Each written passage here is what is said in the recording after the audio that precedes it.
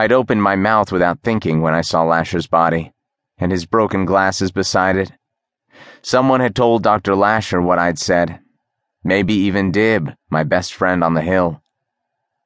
Dib had his own reasoning about Lasher's leap from the top of the tower. When had Lasher screamed? Does someone scream when he's planned to jump? Or does he scream when he's pushed? "What can you tell me about this fellow named Creary?" Dr. Lasher asked. Dib had decided Creary'd pushed Lasher. He'd overheard a fight between them just before Christmas vacation. During that fight, Lasher had threatened to kill Creary. Dib had theorized Lasher'd tried to do it, and Creary had pushed him while he was defending himself. Both Lasher and Creary were in the tower that fatal afternoon. Lauren jumped in to answer her father's question herself. She said, "Cyril Creary is just a goofball." She laughed a little, as though there was something really cute about being just a goofball. Cyr wouldn't harm a fly. I noticed she was wearing a gold 7 around her neck. Only a member of the Secret Sevens could buy one of those. I'd never heard of a Sevens giving one of those to his sister, not even Outerbridge, whose sister, Cynthia, looked like Madonna and sometimes came over from Bryn Mawr to be his date at dances. Usually, Sevens gave these things to their girlfriends or their mothers, the same as Air Force men did with their wings.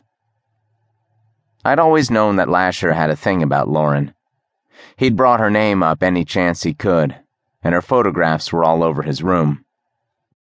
Often on weekends, Lasher'd disappear, telling us later he'd gone away with his sister. He'd never say where.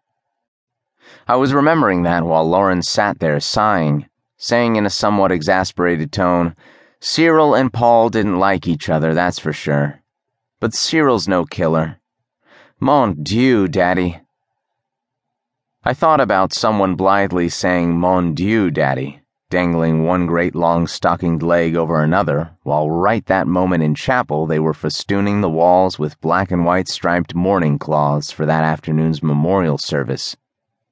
Black for sorrow, white for hope. Her brother had been buried only a few days ago. "Fel," said Dr. Lasher, "is there anything you're not telling me?" "If you've spoken to Dib, there isn't." "To whom?" "Sidney Dibble," said Lauren. "The one we took to breakfast." I thought so. "He knows what I know," I said. Dr. Lasher said, "Tell me about Twilight Truth, Fel." "We've gone all over that, Daddy. I want to hear Fel's version."